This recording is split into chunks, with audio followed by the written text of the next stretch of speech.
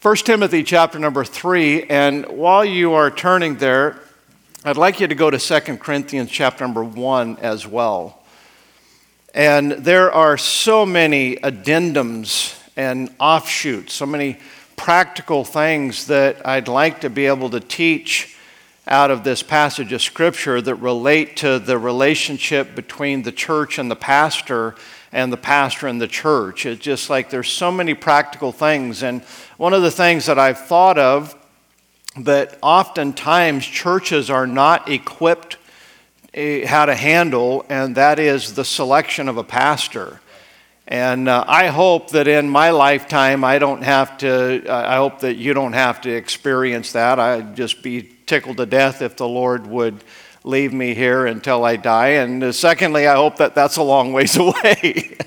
But at the same token, sometimes because it's an uncomfortable topic for both pastors and flock, sometimes the pastor doesn't teach the people how to go through that process. And I'm certain that there are some practical things. I've never had to be part of that process personally. I've had some very close friends that have been part of it. I've talked to many, many preachers, and every church handles the process a little bit different. But the fact of the matter is, in my observation, most churches really don't have much of a clue what to do when they're faced with that kind of a situation. That's not our study tonight, but I believe that I'm going to give you some things from the Scripture that will certainly be relevant if, God forbid, any of you would have to be in that situation, whether you're a deacon, a leader, or just a faithful member who is part of the prayer team in seeking God's will for those type of matters. 1 Timothy 3 and verses 1 down through verse number 13 is all about the office of the bishop and the deacon. We just commonly refer to the bishop today as the pastor. And there are three different terms for this particular person or position. I'll talk more about that here in a minute. But that's specifically what we're talking about. Time permitting, we may look at a companion passage of Scripture in Titus chapter 1, verses 5 through 9, that really gives some similar things, but it confirms and some of the things that Paul talks to Timothy about. Before we look at this, though, I'd like for you to look at 2 Corinthians chapter 1 and verse number 24, where Paul says, "Not for that we have dominion over your faith, but are helpers of your joy, for by faith ye stand." One of the main things that a pastor does is to be a helper of your faith, not to have dominion over it, to be a helper of your joy.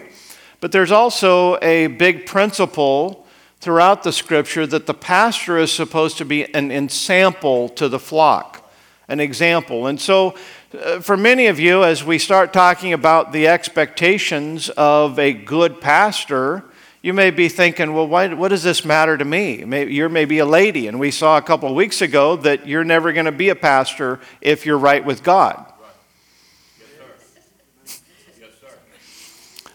Or you may be a layperson. It's just like, I'm never going to be a preacher. Why do I care about all of these things? Well, if the pastor is being an example of what you ought to be, wouldn't you agree that if God says, I'm going to set a high example of the pastor, then that's something that all of God's people ought to aspire to.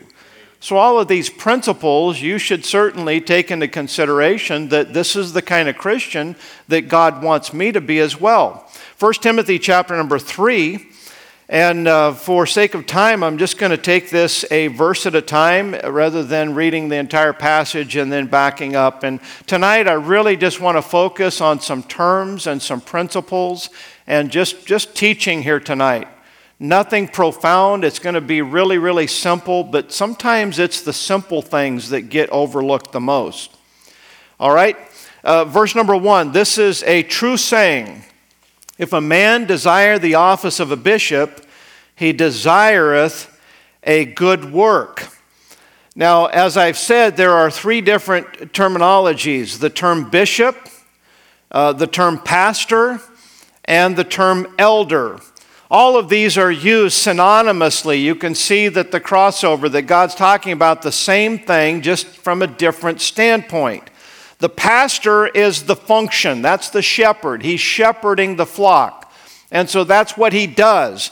The term elder is referring to the person and the quality of the person that he is. And the term bishop is a reference to the office. So naturally, and I meant to say this, the term elder, while there's not an age restriction on that, I think that naturally the person that meets all of these expectations is going to more than likely have some age and some experience under his belt before he's going to be at this place. You take some 20-year-old kid that's just out of Bible school or whatever, he's not going to be there. He may be a great preacher. He may be a good Christian. He may be exceptional for a 20-year-old kid.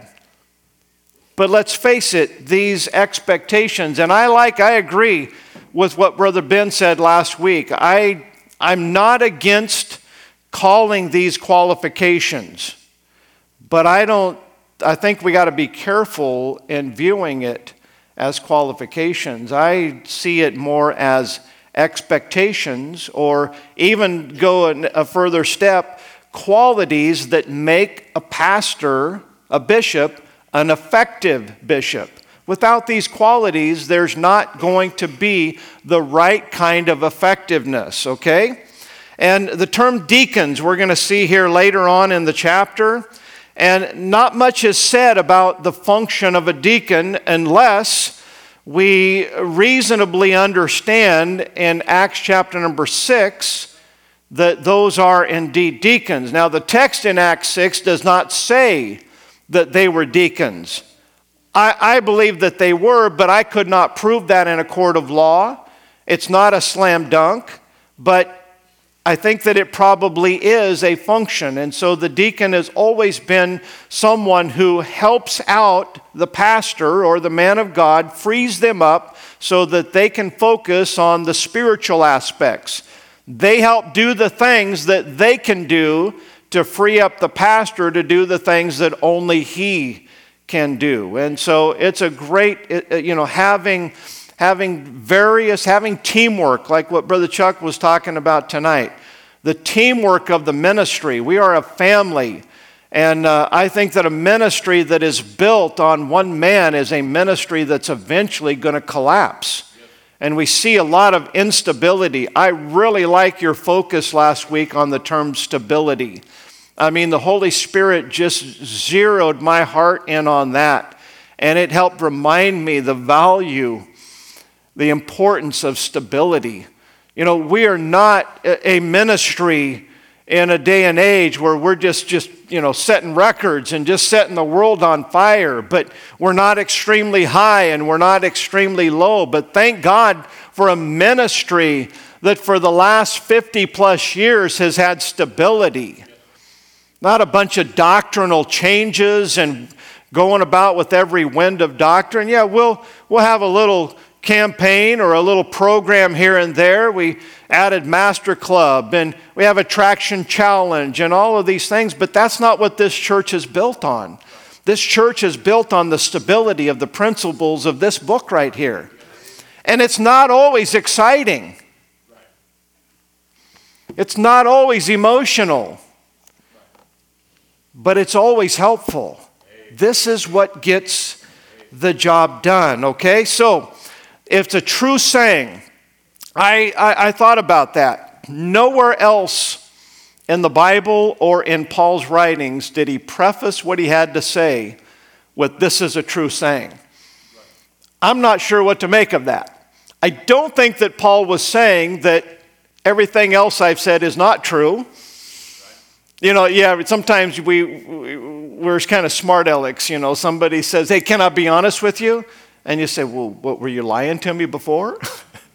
I think it's an expression that what we're doing is we're putting focus, we're highlighting what we're getting ready to say, that, hey, this is true.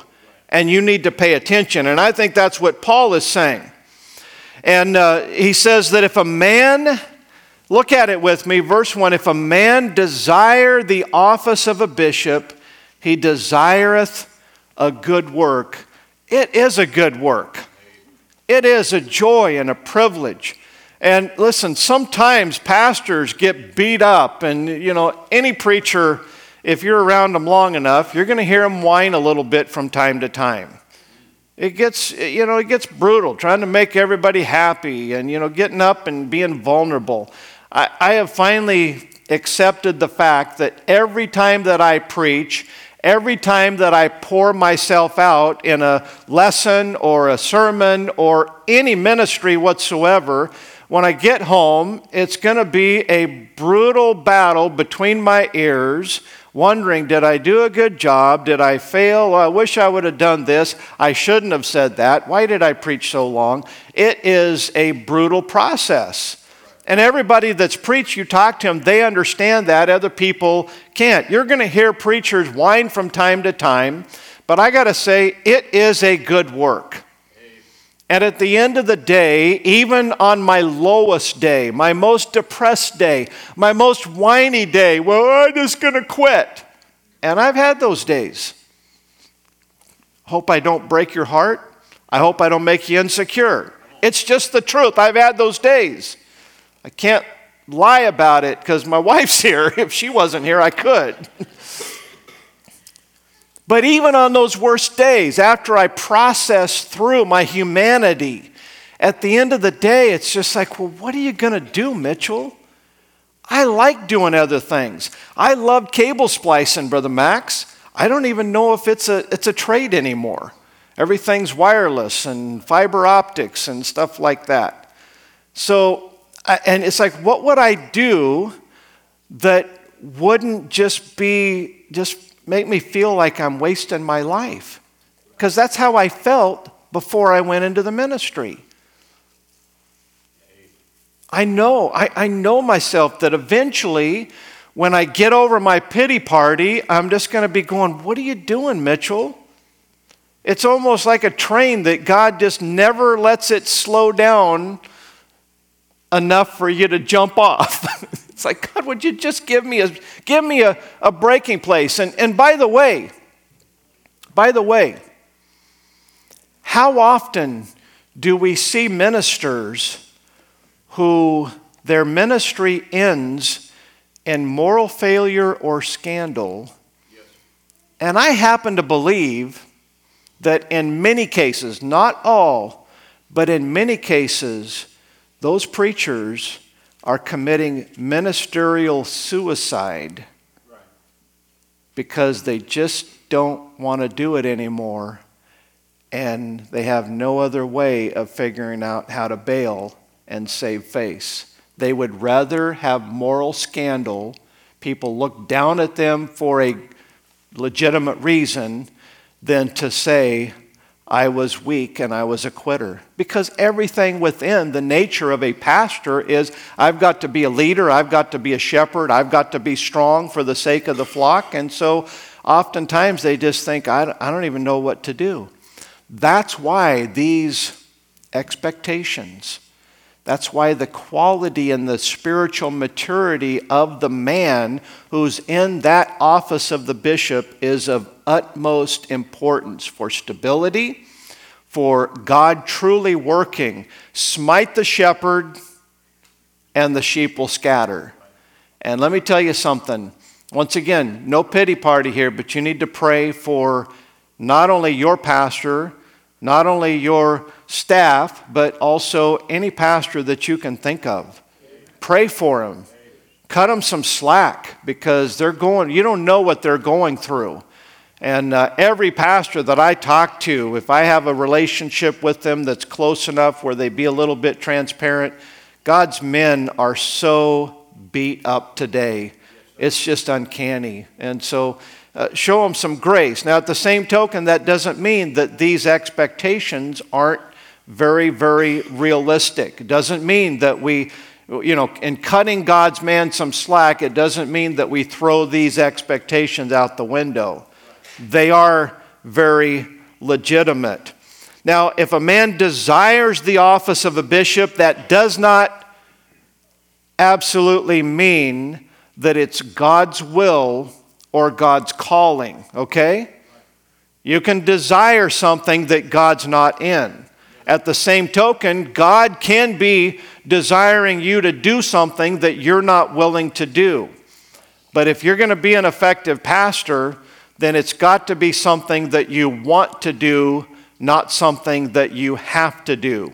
There were times where Paul said, hey, necessity is laid upon me, woe is me if I preach not the gospel. But that doesn't mean that Paul was saying, I really don't want to do this and God's making me do it. It was in Paul's heart. And you can tell when somebody is just going through the ministerial motions and they don't really have a heart for God and for the people. If you desire the office of a bishop, you desire a good work. Now, verse number 2, a bishop then must be. Oh, wait a minute. I forgot something. If you think God is calling you to be a pastor, then focus on these qualities. If you think, because you could be wrong. I am convinced that many, if not most of the people that are pastoring in our general vicinity, many or most of them are not God-called pastors. And that's why there's so much instability. And that's why, maybe they just got excited. That maybe there was peer pressure. Maybe they thought, oh, that's a cushy job. Anybody that's got a cushy job as a pastor, they're not really pastoring. Yeah, man, I get up and yell at people a couple times a week and draw a paycheck and go golfing all the time. That's what, hey, that may be some of these denominational preachers, but that's not the real ministry. The real ministry, some people, it's like, I'm going to get attention and glory, and I have some things that I want to say, and there's my opportunity to be heard. Most pastors, they get up and they talk to people and in front of people because they have a burden to do it, not because they get a blessing out of it. Many times it thrills my heart to have men here in this congregation that can preach and do Sunday school, and I love that because I don't like having to bear all of that burden. A bishop then must be. He must be. That's an expectation. These are the qualities that make him effective. These are the qualities that make him credible. A bishop then must be blameless, the husband of one wife, vigilant, sober, of good behavior, given hospitality, apt to teach. Let's take all these just line item one at a time. Blameless. A bishop then must be blameless. That doesn't mean that he's sinless, and I thank God for that because none of us are. We're sinners, saved by the grace of God just like you. And when God puts somebody in the ministry, when he calls them, as the Apostle Paul said, God counted me faithful, putting me into the ministry. Paul never said, I was so faithful that God said, hey, I'm going to put you in the ministry. No, God counted him that way. Paul wasn't saying, I'm deserving or worthy of this. He's just saying, God was merciful and gracious. Now, on the flip side of that, he counted me faithful. God saw a man that he could count on. And that's what God is looking for. Now, you talk about church transitions with pastors and who churches pick for pastors. You know the number one thing that they're looking for? How good does he preach? Does he entertain me? Do I like the way that he preaches?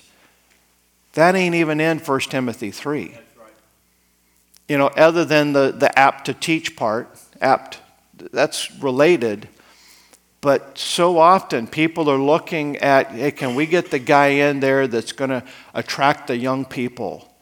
So often we think, well, if we just get a younger preacher, we'll reach the young people. You might, But how many churches that you know of in this community, they did that and it backfired, and they're contemporary liberal churches today? Is he a good preacher? Does he have talents? Does he have charisma? So often the church is looking for that as their pastor, and they totally neglect the things that God says that is important, and they love it for the first couple years. I've been here for going on 16 years now, long enough to see some preachers come and go. And churches select pastors. And for the first 2 years, it's like, hey, the new kid in town, he's setting the world on fire for Jesus Christ. A couple years into it, it's not going so well. Charisma, talent, even natural leadership ability is only going to take a church so far, and it's only going to last so long. It's a house of cards. So blameless does not mean that he's sinless, but wouldn't you agree that obviously blameless means that this preacher is not wearing his sin problems? Meaning he does have his body under subjection, lest by any means when he had preached to others that he himself becomes a castaway. When he makes a mistake, he gets it right with God. He knows how to repent and get cleansed, and he, for the most part, has a life that you can look up to. It's not like you're not going to see him. I'm not talking about the preacher who, it's like gets frustrated after a bad Sunday, and you find him in the bar Monday night, and it's like, oh, well, he repented and he got it right. That's not the kind of blameless here that we're talking about. But there are preachers who, they'll commit sins, but it's not the kind, it better not be the kind that ruins his credibility and his testimony before the people. He's got to have a walk with the Lord. And that doesn't happen once he gets into the pastorate. It better have happened a long time before he ever got into that office. And more will be said about that when we get to that novice thing in verse number 6 here in a couple of months.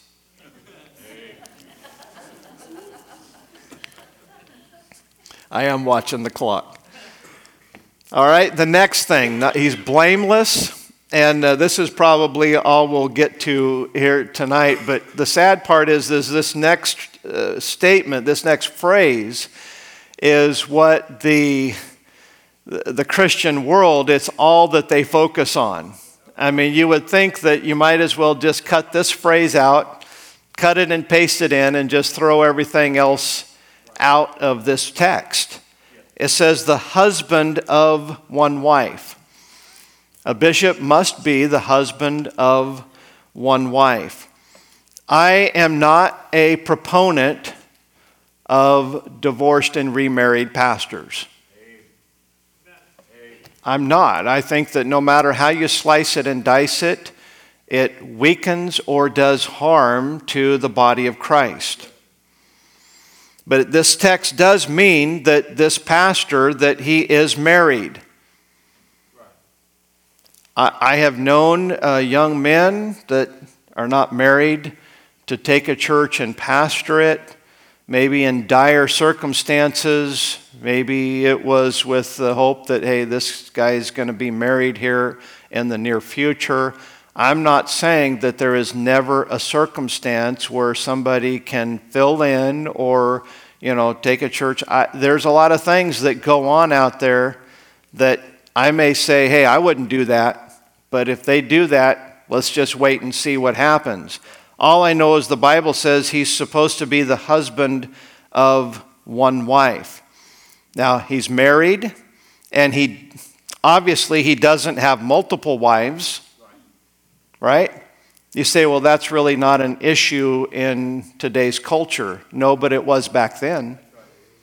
Certainly in the Gentile churches, and even among the Jewish churches, multiple wives, it was an issue. So it's plausible that that's what Paul was thinking of, that he is not involved in polygamy. And it's also likely that this pastor, this bishop, must be the husband of one wife, that he has not been divorced and remarried. That's very plausible. Would you not agree? Yes, sir.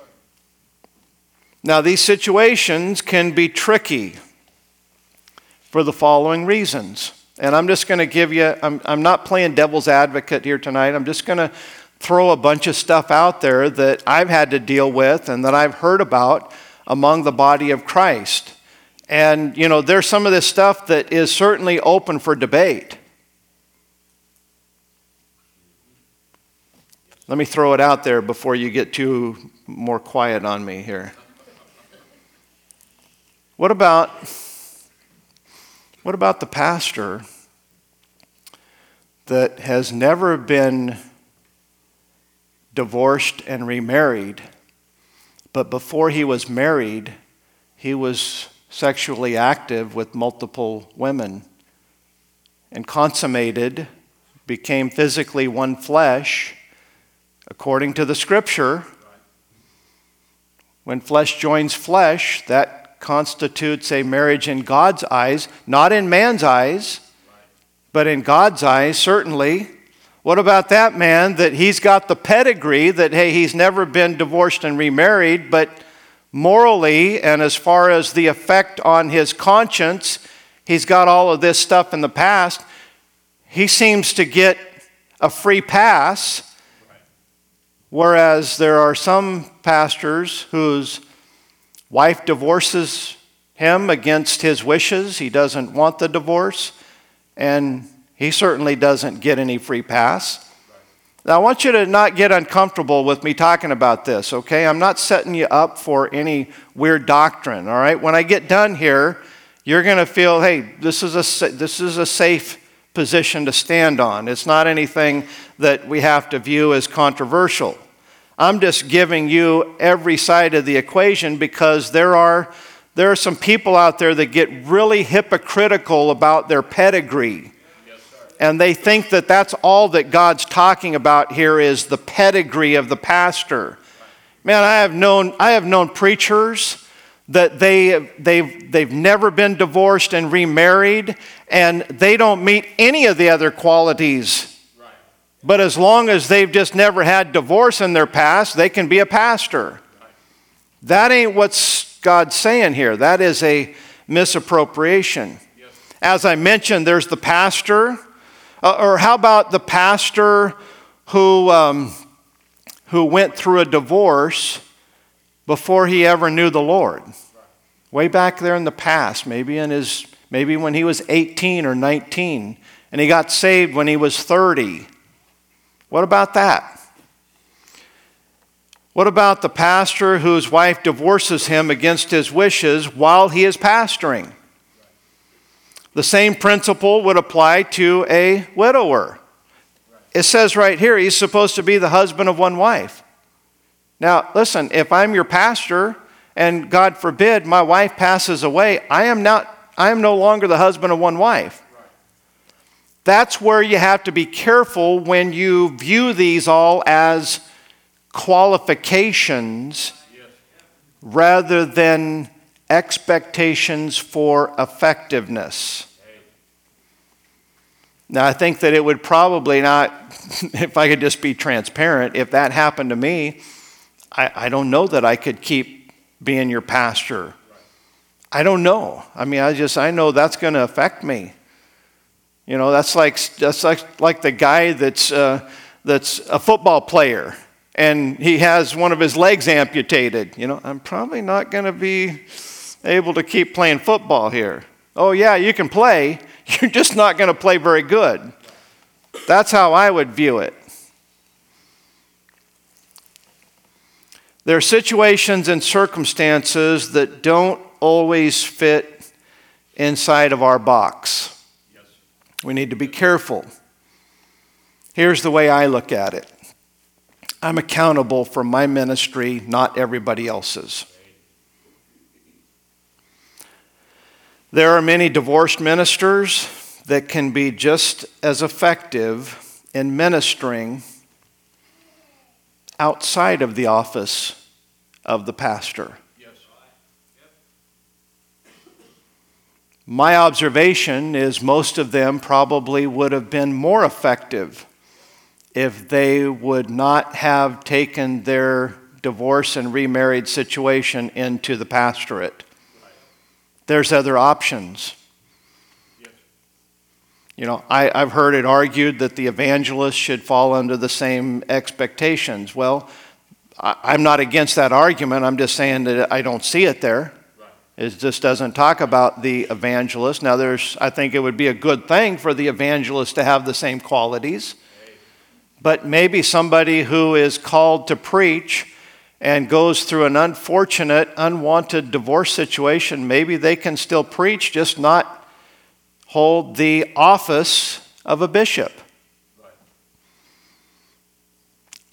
I think that's between them and the Lord. Got to be careful. A lot of times these men, they go through it, and rather than thinking about the long-term effect on the people, they just don't like relinquishing control, or they don't like having to go back to taking a job in order to pay their bills. And so they continue in the office of the bishop, and more often than not, they end up weakening the collective resolve. Wouldn't you agree that, especially in today's day and age, marriage is under attack? And regardless of the circumstances behind it, people are just going to see it as a simple thing. Well, my pastor has been divorced and remarried. And I don't care how you slice it and dice it, that's going to weaken a resolve among the church people. It's going to weaken it. And I've observed that pastors that have been divorced, remarried, and decided that they're going to pastor, it appears to me that they have a much higher divorce rate among their people than those who have not. Now, I know a situation where a guy had never been divorced and remarried, but he had in his past marital infidelity. He was unfaithful to his wife, and he repented. And I have known preachers that are just fine with him being a pastor, but the guy whose wife divorced him unwantingly was disqualified. I think that that's just a really bogus way of looking at it. I think that when you view it that way, you're seeing it as a pedigree rather than a quality. You've got to look, why is it important that a bishop be the husband of one wife? So that he can be effective in what he's trying to teach others to be. In my opinion, if a pastor is unfaithful to his wife, he has disqualified himself from the ministry. You know, I read a book on leadership. This is not a financial book. It's a leadership book that was written by, what's the finance guy that's real aggressive? Dave Ramsey. Great book on leadership. And in his organization, he has a rule that if any of his employees are unfaithful to their wife, he fires them. He said, why would I trust a man? Why would I trust them to be loyal to me if they won't be loyal to their own spouse? That's right. Now, I'm not saying that a man can't repent and get on track and still serve God. But I don't care how charismatic and good of a preacher. And you know, here's what really irks me. Is how that in the body of Christ's eyes, the guy who has the most power, charisma, and influence is the guy that just seems to always get a free pass on these issues. But some little old podunk country preacher that just gets up and has no pizzazz, no charisma, if he if he has one little area that he messes up here, people just disregard him. I've seen it. Some of the people that talk the most about not being into Christian politics, they're the worst. And I don't believe that God really cares how much charisma and influence and power that any of us have. He cares about these Christ-like qualities right here. So a bishop then must be the husband of one wife. All of these theories, debates, and arguments, once again, I've thrown some different things out there, and I've given you my commentary on it, and that's all that it is. It's just one preacher's commentary. I'm not going to pretend like I got it all figured out for everybody's scenario. Listen, I have enough problem knowing the will of God for myself day to day. I'm not going to presume to know it for you or any other preacher or church out there. I'm accountable for me. I'm accountable for this church and what we do. I am going to avoid that, twice married preachers thing, but I'm not going to put myself in the category of judging or feeling superior in any way. I'm just going to leave that in God's eyes. If they're doing some good, if God's using them, praise the Lord. But the first word trumps everything that I just said. Look at it once again. A bishop then must be, say it out loud with me, blameless. And the culture that we live in is a divorce culture. It's not a polygamy culture. It's a divorce culture. And it's worse today than it's ever been in our lifetime. It's worse today than it's ever been, maybe in the history of ever. And I think because of that, to be blameless, it's something that we just need to say, you know what? I see the argument. This wasn't divorce, this was polygamy, but I don't believe in my heart of hearts that you can be blameless and effective in helping keep marriages and people together if you haven't been able to keep yours together. Right. It would be really unfortunate that the man who went through a divorce, in God's eyes and in his eyes, that he had nothing to do with it. But wouldn't you agree that that's probably a very rare occasion that the man was blameless? Just because she pulled the plug doesn't mean that she wasn't provoked to pull the plug. Nor does it mean that she was, okay? It's something that no one but God and the people in that marriage would ever know, and especially God. So the blameless trumps everything else in that passage. I got a whole lot more to talk about. Every one of these things obviously didn't go very fast here this evening, but I hope that we said some things that will help you to understand the qualities that make a pastor effective. And by the grace of God,